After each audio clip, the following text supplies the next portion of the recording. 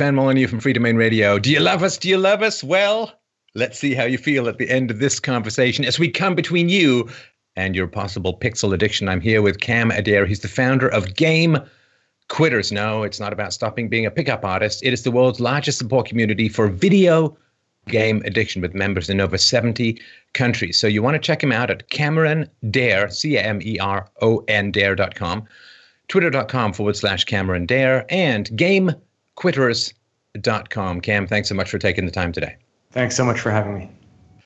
Come on, it's one of the few pleasures left in the modern world when all of your university is leftist indoctrination and there aren't any jobs and heroin is dangerous. Why would you want to take away this fun source of pleasure, progress, connection, and community for so many people? Yeah, I think that's really where there's a huge distinction that I try to make, which is I'm not against gaming. I think gaming is fine. There's a lot of people who play, up to 90% of people who game are completely fine. But what I've discovered is there's this kind of 10% or less of the community of people who play video games who actually are struggling with it, want to quit, and can't. And we're seeing the impact on unemployment levels. We're seeing the impact in schools. And I'm even, experiencing a lot of fathers who are not being present with their kids because they're just kind of coming home from work and checking out to go escape into gaming. So, it's not about gaming being good or bad. It's about if you're playing, is it having a negative impact? And let's talk about it and let's support you if you want to get help. Well, it's funny, there was a recent solar eclipse. And one of the things that I've noticed as a stay-at-home dad who spent, now my daughter's kind of growing out of it, but she spent a lot of time in play centers. And the solar eclipse sort of reminded me of the fact that so many kids, what do they see of their parents, right? Their parents, they see a phone or a tablet and some hair, I guess, on the other side. Because when we would go to these play centers, and this is sort of a larger story, which we don't necessarily have to get into, I just wanted to mention it, that for men, I think it seems to be a lot of video games. For women, it seems to be a lot of social media. Like I could see the moms barely interacting with their kids because of the lure of this dopamine hit of who liked the pictures of breakfast. I don't know what's going on with that stuff. But let's start to talk about how early the problem starts and how widespread it is in terms of the newest gamers from the 2 to 5 set, which is really quite something. Yeah, so we know from our own research that we've done with Dr. Daniel King of the University of Adelaide in Australia that our community, the average gamer, begins gaming at 9 years old. Now, that's a really important statistic because nowadays we know that people start gaming far earlier, 2, 3, 4, 5 years old. And yet the negative impact that we're seeing from people who started at 9 years old, now they're kind of 20, 22, 23. What's the difference between someone who starts at 9 and someone who starts at 2, 3, 4, 5? And I believe that the compounding impact of negative impact when you start earlier is really significant. And a big study just came out in the spring from CAMH out of Ontario, which is actually where I am right now. And they found 13% of students between grades 7 and 12 report symptoms of a video game problem.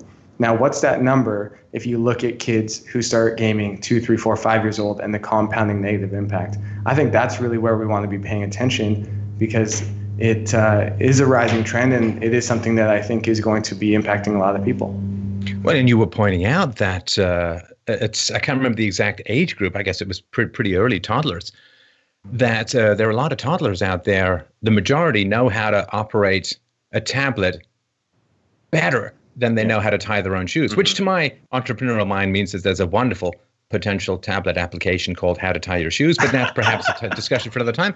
But they really, you see the pictures online of the kids with a magazine trying to pinch zoom, these toddlers trying to pinch zoom a magazine and so on. It really is, when I was a kid, the great danger was that the sort of little 12-inch black and white dusty old TV was going to be the pseudo babysitter. But now it just seems like, fire tablets at these kids like Frisbees and you get some peace and quiet. Well, the reason why it's important to talk about is I imagine you relate to when we were younger, we had to go outside and play.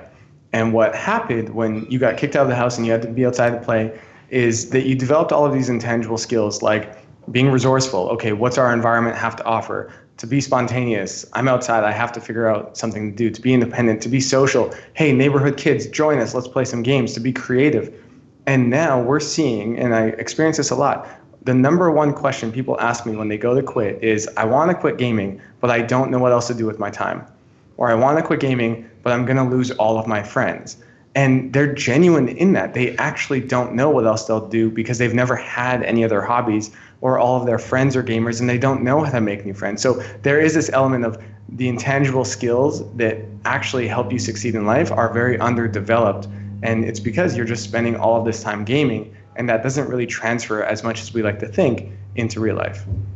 Oh, yeah. I know the glorious anarchy of childhood is something that has largely fallen by the wayside. And I've noticed this as a parent, too, that neighborhoods are pretty empty. You know, there's lots of this blue flickering screen death going on inside. But as far as just being outside, I mean, you know, it's nice for you to put us in the same demographic. But when I was a kid, of course, you had to go outside because inside was pretty deadly dull. I mean, I love to read, so I got a lot out of that. But you came home from school, you know, you did a little homework, and then you just went out. And you were out till, you know, the streetlights came on. You came home. My mom used to ring this giant cowbell out of the window to sort of call us home.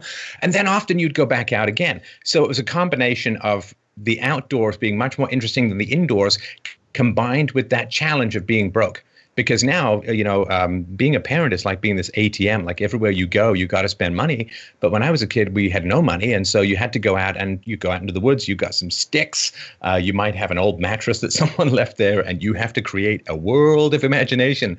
And that has been shown. I think free play in nature has been shown to be one of the prime determinants in the development of empathy and also self-regulation. You know, in video games, the rules are imposed by the environment. Whereas if you're free playing in nature, you kind of have to come up with the rules. You have to enforce the rules. There's ostracism. There's rewards. There's a whole complex series of negotiations that go on, which don't exist in the digital world. Exactly. And the big insight that essentially I believe I've had is that people are gaming for specific reasons. And it's not just because they're fun, although that's part of it, but it's because of the needs that it fulfills. So it gives you a need to escape. It gives you a need to socially connect. It allows you to see growth and progress, and it also allows you to see a sense of purpose. But you'll get all of that through instant gratification. And we know that when you focus on instant gratification, you will be less successful over time than if you focus on delayed gratification. And so what we see a lot is our brains now, the more we game, the more we're focused on instant gratification. We want everything now, now, now, now, now. And that doesn't really help us actually be able to succeed in the world, because the world doesn't really work like that. Sometimes you actually have to put in some effort over the long term to develop something. And where I think parents are kind of making the mistake is they see their toddler or their kid who is able to, you know, do some stuff on an app, and they're all excited, like, wow, my kid's a genius. But you're not thinking about the long-term impact of having them be so focused on screens and not have other hobbies and not go outside and actually develop real skills. And I think that's really the conversation.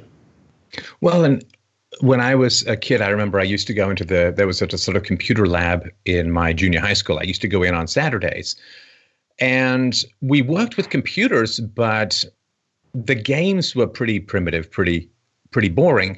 And so the gaming in computers used to be a gateway to learning how to code, to learning how, and there was like deep level, like assembly language, machine level language coding going on there. And now, of course, the computers are so sophisticated, so complex, and particularly with tablets, of course, there's the, you know, in-app purchases, try forever kind of thing. So you can always get a new game. So the incentive to start working with computers in one format that can lead you to a more detailed understanding of how they work that might have some professional opportunities. I mean, I ended up as a software entrepreneur based solely on my initial love of Star Raiders on the Atari 400, which then had me learn how to code. But that avenue doesn't seem to be, I mean, you get a PS4, it's not like you're going to start working on your own game. At least it's not very likely. Right. And I think, you know, what we see a lot is the justification of, well, I'm gaming because I want to be an esports star, or, you know, now I'm going to get a scholarship at school. And it's just not really realistic. But there are a lot of interests that you have in games that you can transfer in other things like programming or other technologies, right? And so that's a big part of what we try to focus on is, look, you're interested in games, you're interested in technology, just transfer that into something that, you know, the amount of hours that you put into programming, if you put in the same amount of hours that you put in the gaming and the programming, you would be amazing, world class.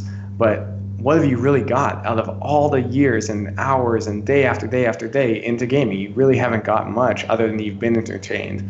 And I think life is a lot more about trying to find things that really leave you feeling fulfilled and not just entertained. Well, and of course, entertainment is an important part of life. But the problem is, of course, when entertainment begins to shoulder aside the necessary steps and progress that we're supposed to have in life, that was when I think it becomes an issue. And you've talked about this question of dopamine, right? So we are really working on trying to understand how the dopamine system works and how this kind of drip pellet of feeding that goes on with dopamine is specifically designed into video games. Don't they kind of try and figure out exactly the right pauses between rewards, the right level of difficulties to get you on this treadmill? Of course they are. Of course they are. That's how they're designing these games. They design the games to be as immersive and interesting and engaging as possible. And, here's the thing. With mobile apps, that changed a lot of the way that these games are designed. So I like to share the example of turn-based delays, which is you're allowed to play a game for a certain amount of time, let's say 30 minutes, and then it pauses you and says you can't play anymore unless you pay, say, $1 now or wait 24 hours.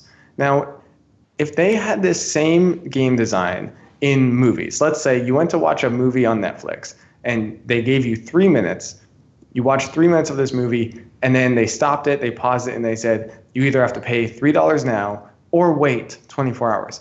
In the moment, you just want to watch the movie. You don't want to wait.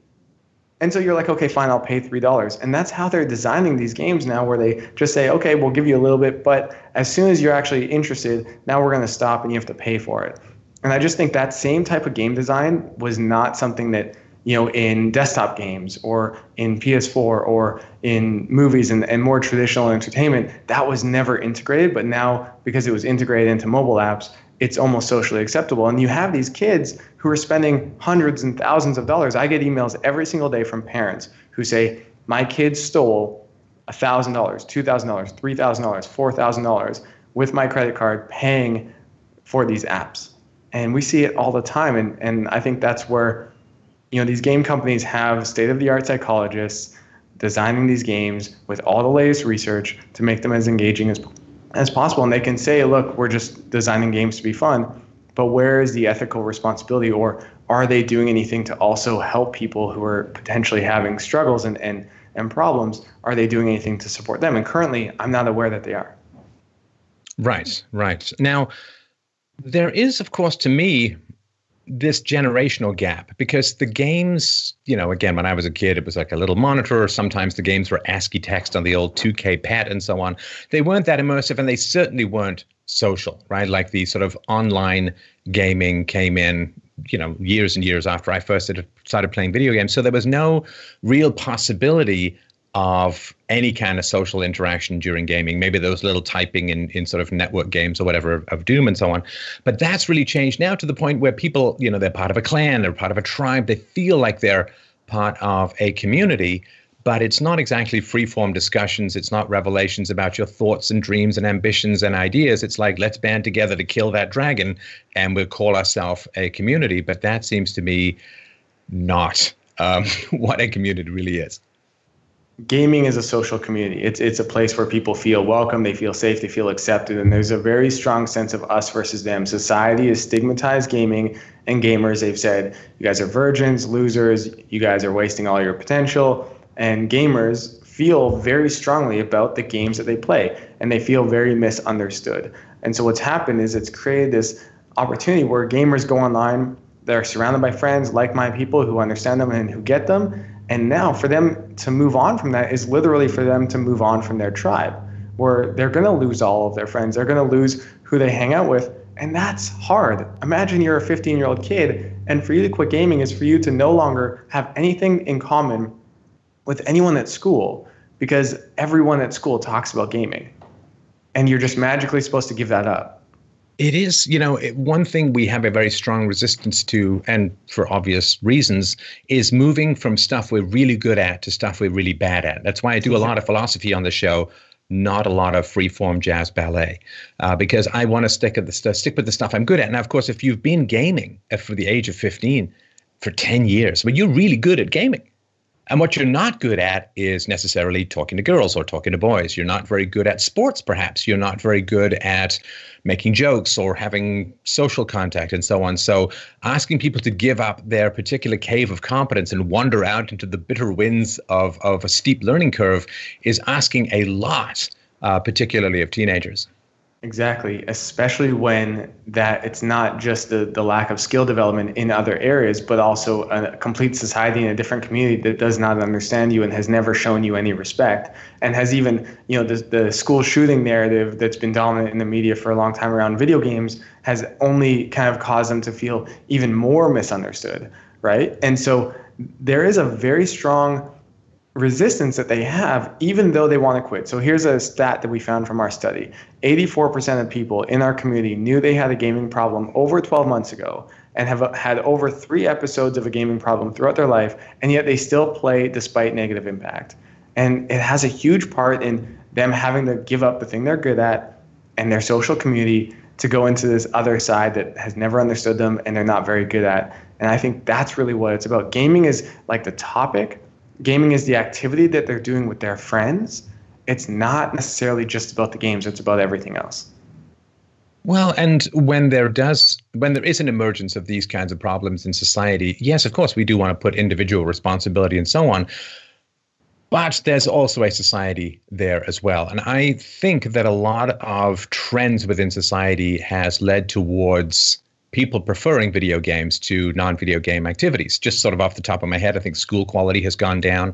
I think that boys, I just did a show on this recently, that boys are facing a lot of negative judgments and hostility sometimes from largely female teachers. There is, of course, drugging boys rather than improving the system. And there is, single moms, no fathers wanting to feel like you're competent at something without a male role model. For some people, it's gangs. For some people, it's online clans is a way of finding their particular identity and community.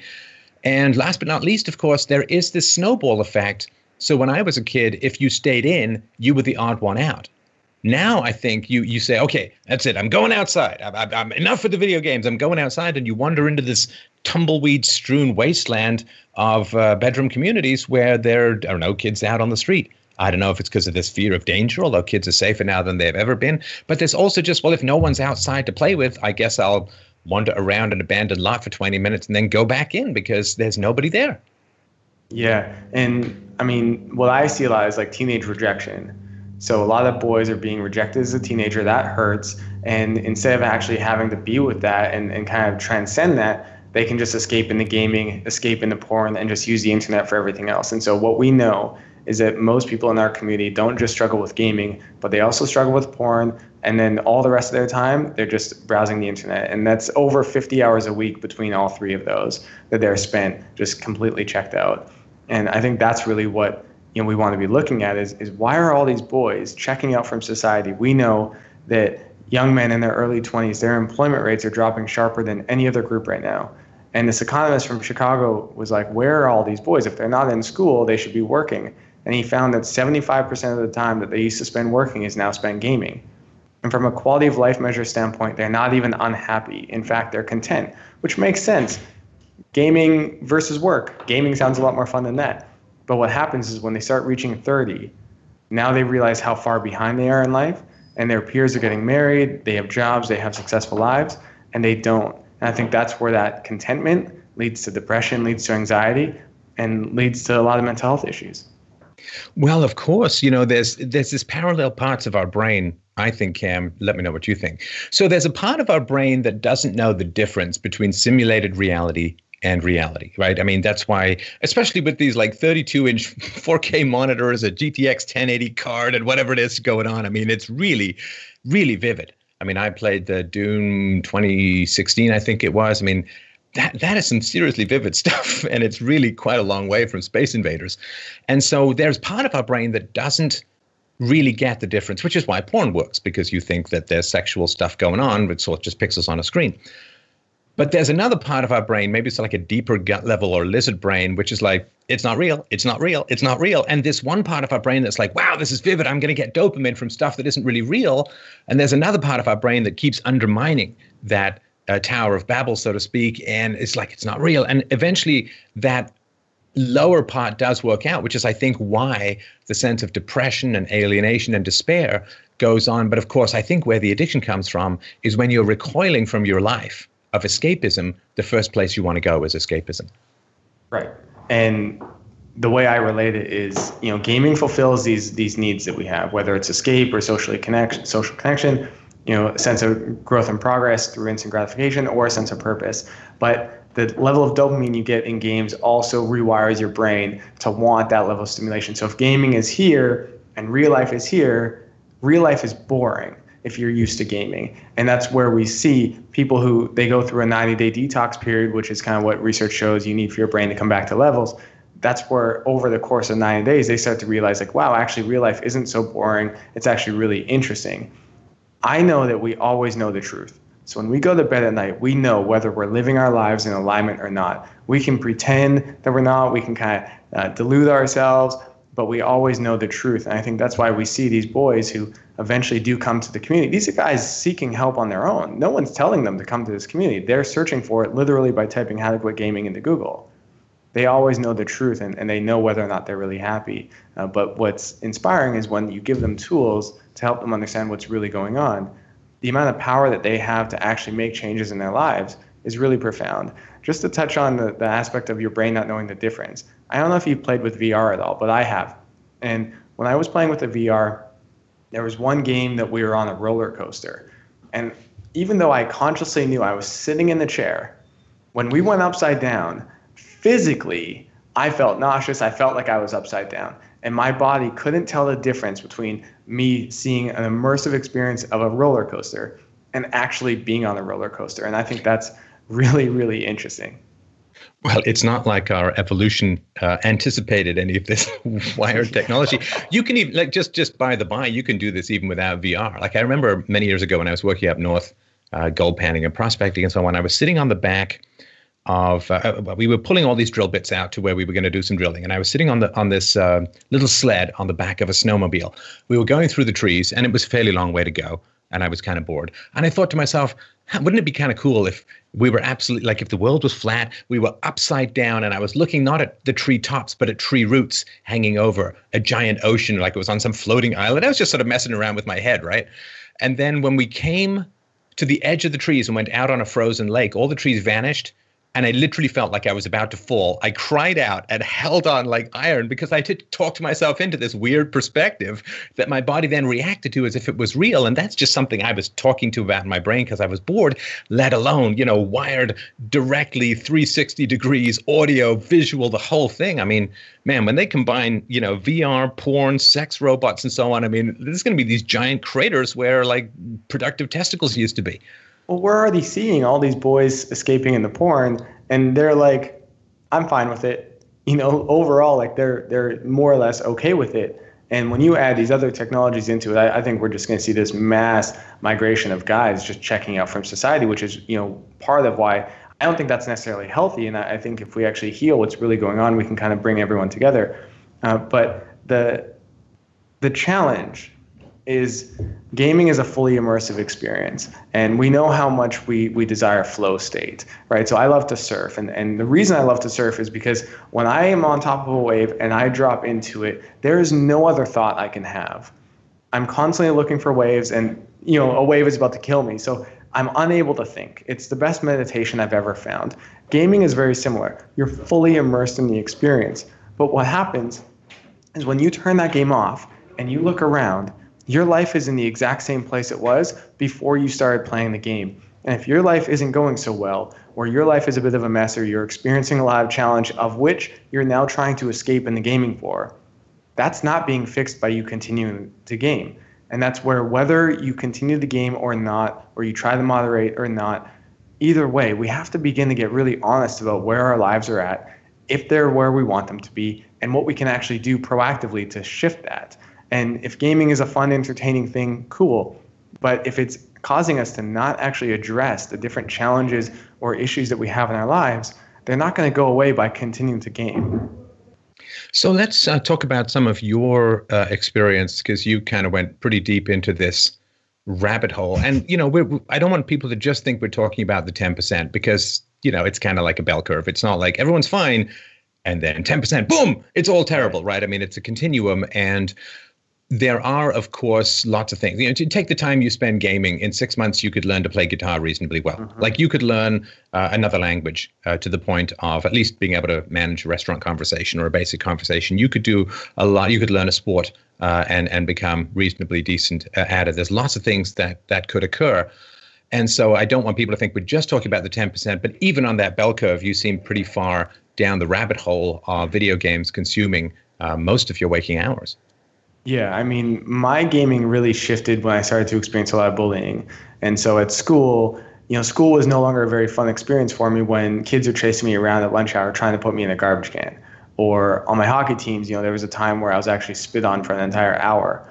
Now, some people watching this will say, why didn't you fight back? And, I think it's easy to look back on those moments and think, yeah, that would have been a great idea. Like, I wish I punched that guy in the face. But when I'm a 15-year-old, 14-year-old boy who is just experiencing this trauma, it was kind of hard in that moment to do that. But what happened? Well, I'm sorry to just interrupt you for a sec right after I ask you a question, and how rude. But yeah, I mean, I remember when I was a kid, I was playing a video game. I was playing a video game. I was doing really well. Some other kid wanted to play it, and I unplugged the game.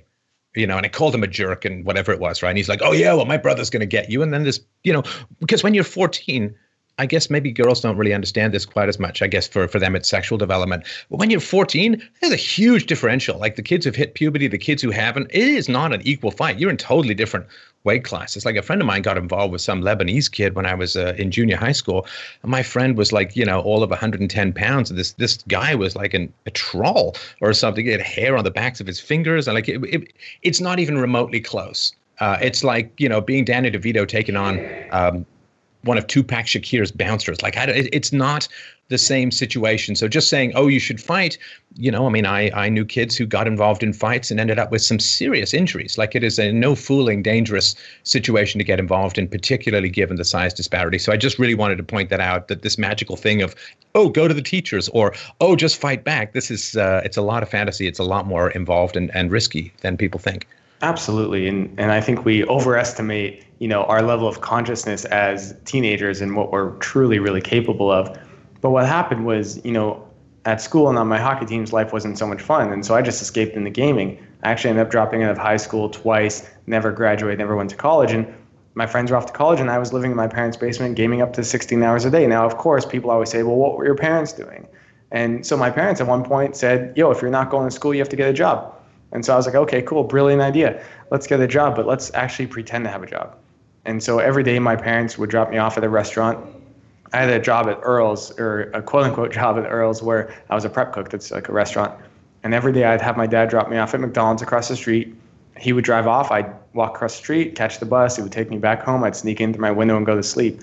And this would go on for a couple of weeks before eventually, they're like, where's the paycheck? And then I'd get another fake job and, rinse and repeat. And eventually my strategy was really just around wearing them out. So just getting to a point where they were just like, you know what, like, fuck it. Like, figure your stuff out, right? And that's because I knew my parents were like that, where, they weren't their fear of losing me was greater than my fear of losing them. Now, of course, I was bluffing, but my parents also wanted to do a good job, right? So I was pretending to have jobs. I was super depressed, super anxious, eventually got to a point where I wrote a suicide note. And that's a night where, for me, I knew I need to make a change. But the point I want to make is, online in games, I had a lot more control over my experience. Mm. And this is a bit of where, the cyberbullying conversation that's very big right now, I have a really tough time with it, because gaming for me was like, no one can bully me online because I can just, block them or go to a different game, go to a different server. Whereas at school, I couldn't control whether the school kids were chasing me around at lunch hour. Or I couldn't control when I was on a hockey team taking a bus back from a game we were playing and a kid started spitting on me. That was a lot harder to control than online. And so ultimately gaming was kind of a safer place, and I just gamed and kind of just checked out from society, but it didn't fix anything. And eventually I got to a point again where I wrote a suicide note, and that's where I realized I no longer felt safe with myself and I really needed to make a shift. And that shift was about fixing those challenges in my life. But in order to do that, I had to remove gaming, because if I continued to game, I would just stay home and I would never try to improve my social skills or actually go work out and try to figure out how to get a job, do these different things that would actually help my life. Right. I'm sorry about all that happened to you. That is, It is scary stuff. And I think that the dopamine system in our lives, in our brains, Cam, is kind of designed to give us rewards for achieving control over our environment. I mean, this is basically what we do as human beings is, well, it's cold, I'll build a fire. Oh, look, I have control over my environment. Oh, it's raining, I'll build a shelter or a house or a city. I have control over my environment. Oh, I have an infection. Let me see if I can get some antibiotics, put control over my environment. And human progress, at least from a technological standpoint, is about gaining control over our environment. But when that is impossible, and again, I think for kids in a very unproductive and often destructive school system, you can't exercise control of your environment. You can't even choose often what courses you want to take, what teachers you want. The parents can't choose what's on the curriculum or what's not on the curriculum. You're kind of a floating leaf on the endless turbulent stream of social experimentation on the young, for propagandistic purposes often. But I think that desire to exercise control over our environment is very healthy when we are able to apply it to things in reality. But when, again, we substitute control over an imaginary environment, it's kind of like if you think about working out and then you work out, then the thought about working out is good. But if you only think about working out instead of working out, then you get weaker, not stronger. And so if the fantasy life is not a preparation for the real life, then it moves you in the opposite direction, I think, than what it's supposed to. Exactly. I mean, I'm like a poster child for the school system not working. And, one of my favorite examples was I identified early in my life that in order for me to focus, I have to have headphones in. And so, right now, if I was trying to write something, and I didn't have headphones in with music on, I would not be able to focus, like it almost virtually impossible. And in school, I identified this like somehow as a teenager. So I used to tell teachers like, hey, when we're doing classwork, can I please wear headphones? It'll really help me focus and I'll be quiet. I'll do my work, et cetera, et cetera. And they'd say, no. And I'd say, why? And they're like, because no headphones in class. And I'd say, yeah, but this really helps me. And they'd say, no headphones in class. And I was like, fuck, well, okay. The other option is I'm going to not be able to focus, which means I'm going to talk to the person next to me and distract other kids and eventually get in trouble. And that's exactly what would happen. I would get in trouble every day at class and get detention and get kicked out. And I was like, why would I go to school when I'm trying to help them help me and they're not listening? Why would I go? I don't really feel like I need this. And so for me, that was just remove myself from that system. And I think there's a lot of people in this community who feel very similar where, they're bored in school. They don't feel understood. They feel like society doesn't really get them. They're constantly shamed and stigmatized. And why wouldn't they just go into a different world online where they're surrounded by people who do get them and they're constantly engaged? They can watch your show for hours and be entertained and really learn something. Why would you stay in this other world? And I think that's really what we're seeing with all these boys being completely disengaged. Well, you kind of have to like society to want to be in society. I mean, if for you, of course, as you say, Cam, school was a torture chamber of bullying, senseless rules, a lack of ability to concentrate, and fear of consequences that were irrationally and aggressively applied, why would you want to be there? I mean, it's sort of like saying, hey, care to join X in a verbally abusive relationship for all time? It's like, I think I'm going to just go kill some orcs on my screen. And so the fact that society doesn't really seem to like boys these days. Boys are considered to be defective girls. If we could only drug them into being just like girls, everything would be great. Right. And so the fact that society doesn't like boys, I think, translates into boys not really liking or trusting society very much and finding much more interest and empowerment in an alternative realm. And of course, the interesting thing about the boys' games is that they tend to be rules-based, combat-based, victory-based, win-lose-based, all the stuff that sports in a positive male role model environment used to be. But of course, without the exercise, without the social skills. And also the other thing I think about video games, I was thinking about this in my sort of list through the games that I've played, which has been a lot. I think it's interesting with regards to risk tolerance, because if you're playing a single-player game, something like Oblivion or something like Morrowind, I guess, with the prequel. Well, you can just hit your F9, right? You save the game and you go try something. If it doesn't work, just load. And this idea that you don't really have to deal with much risk tolerance because everything can be undone, everything can be rewound, so to speak. That's not the way it works in sports. You don't get mulligans when you try and kick a soccer ball into a net or something like that. So I think that looking at risk as something you can very easily undo if it goes awry, well, that's not usually how life works. Yeah, you nailed one of the really big insights that ultimately this community has really shown is for them, gaming is a safe place for them to fail. And society is not like that. And we see it especially for people who are unemployed and not pursuing work, is they say, well, if I apply for a job and they turn me down, that's rejection, right? And it comes back to this unhealed teenage rejection that we've experienced. I've experienced certainly a lot of it. And instead of dealing with rejection and really being able to transform that experience in our lives, they end up just checking out and escaping and trying to avoid it. But online, if you fail, you just try again, right? And so interesting because gamers, especially gaming addicts, are extremely proficient at games. Extremely good. They're world class at their games. And there's very specific ways that they have learned to be good. They watch games, they watch tons of streams, they maybe even hire, an esports player to help them. They talk amongst each other, they play a ton. They also play to specifically improve their skills. Yet they don't take that same skill development, that same way that they have improved their skill in the game into other areas of their life. And there's this lack of transference between the way they approach games and the way they approach life that I just find really interesting. And I think that obviously the safe place to fail is part of that. But I also am just so curious as to why that is, that they don't take those same ways, learning tutorials, et cetera, into other areas of their life. And, it's something I'm looking to explore a lot more. Right. So let's talk about sort of some of the practical steps that people can do. So let's say you're listening to this, and let's say to one degree or another, you want to reduce the amount of time you spend on games. And if you want to reduce it to zero, that's perfectly fine. If you want to play Candy Crush or the toilet, who cares, right? But if you feel that, and I think we all kind of know this deep down, if you've played a lot of games, you've done it. There's not that much more to do. Maybe there's a bunch of other stuff you could do. But if you want to reduce or eliminate video gaming from your life, what are the barriers and what can you do? Yeah, so number one thing that I recommend is just take the 90-day detox. So you don't even need to join our program, just take 90 days off gaming. And now, do you mean all gaming? More or less all gaming.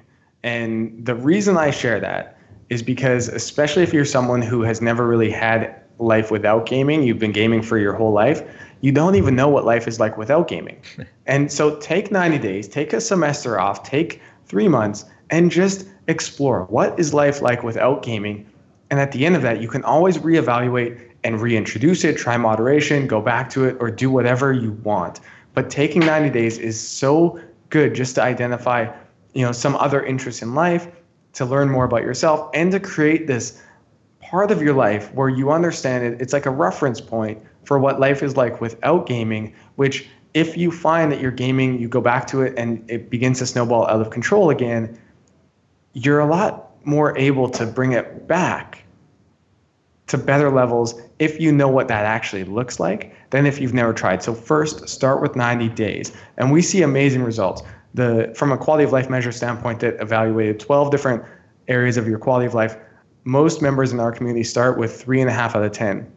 And after 90 days, they're at 7. So you're looking at, major improvements without gaming to your time management, to your emotional health, to your mental health, to your relationships, to intimate relationships, to schoolwork, career. You're looking at substantial improvements to these different areas of your life. So try 90 days. That's a doubling of well-being in 3 months. Yes, and this is that's got to be something that people are interested in. And of course, there's an adjustment period. Like if you ever seen a horror movie and a matinee performance and it's sunny out and you come out of the theater, it's like, it's so bright, I'm like a vampire. But you just let your eyes adjust and then you're fine.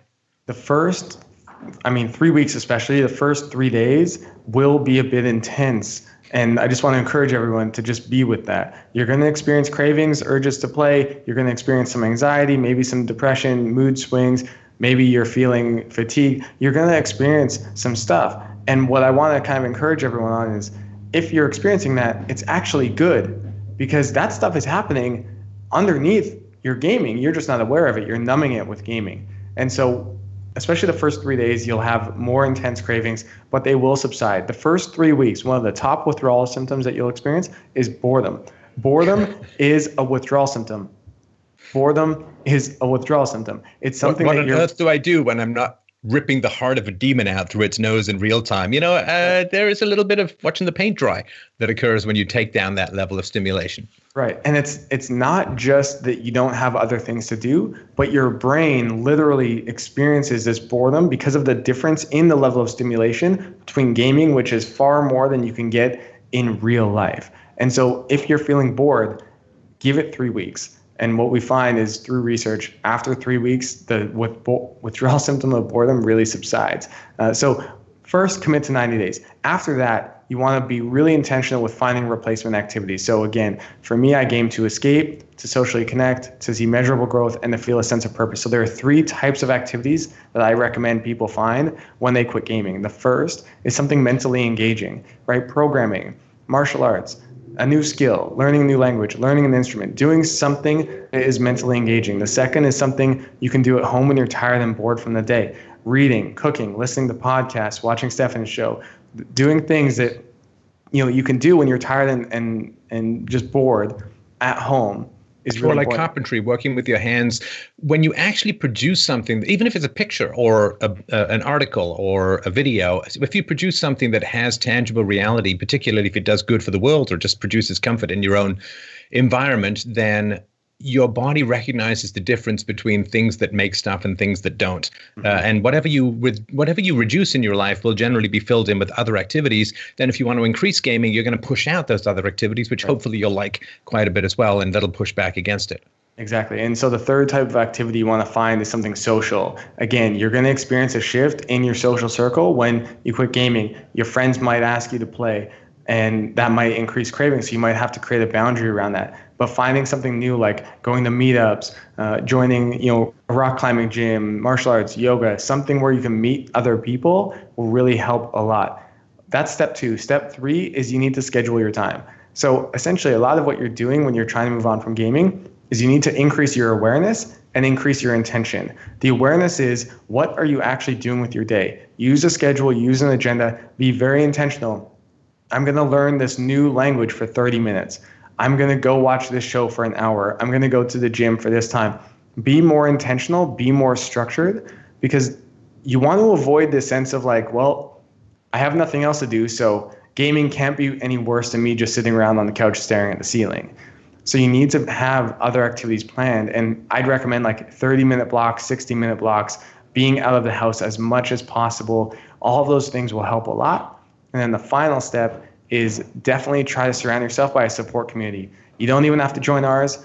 Go on Reddit, go to Stop Gaming on Reddit, join the Stop Gaming community. There's a ton of people from all over the world who are on the same journey, and having a support system where you can actually talk about what you're experiencing, especially if you journal about it, will really support you because you're processing your experience, you're clarifying your emotions, you're clarifying your thoughts, you're getting it out instead of having to kind of experience everything on your own.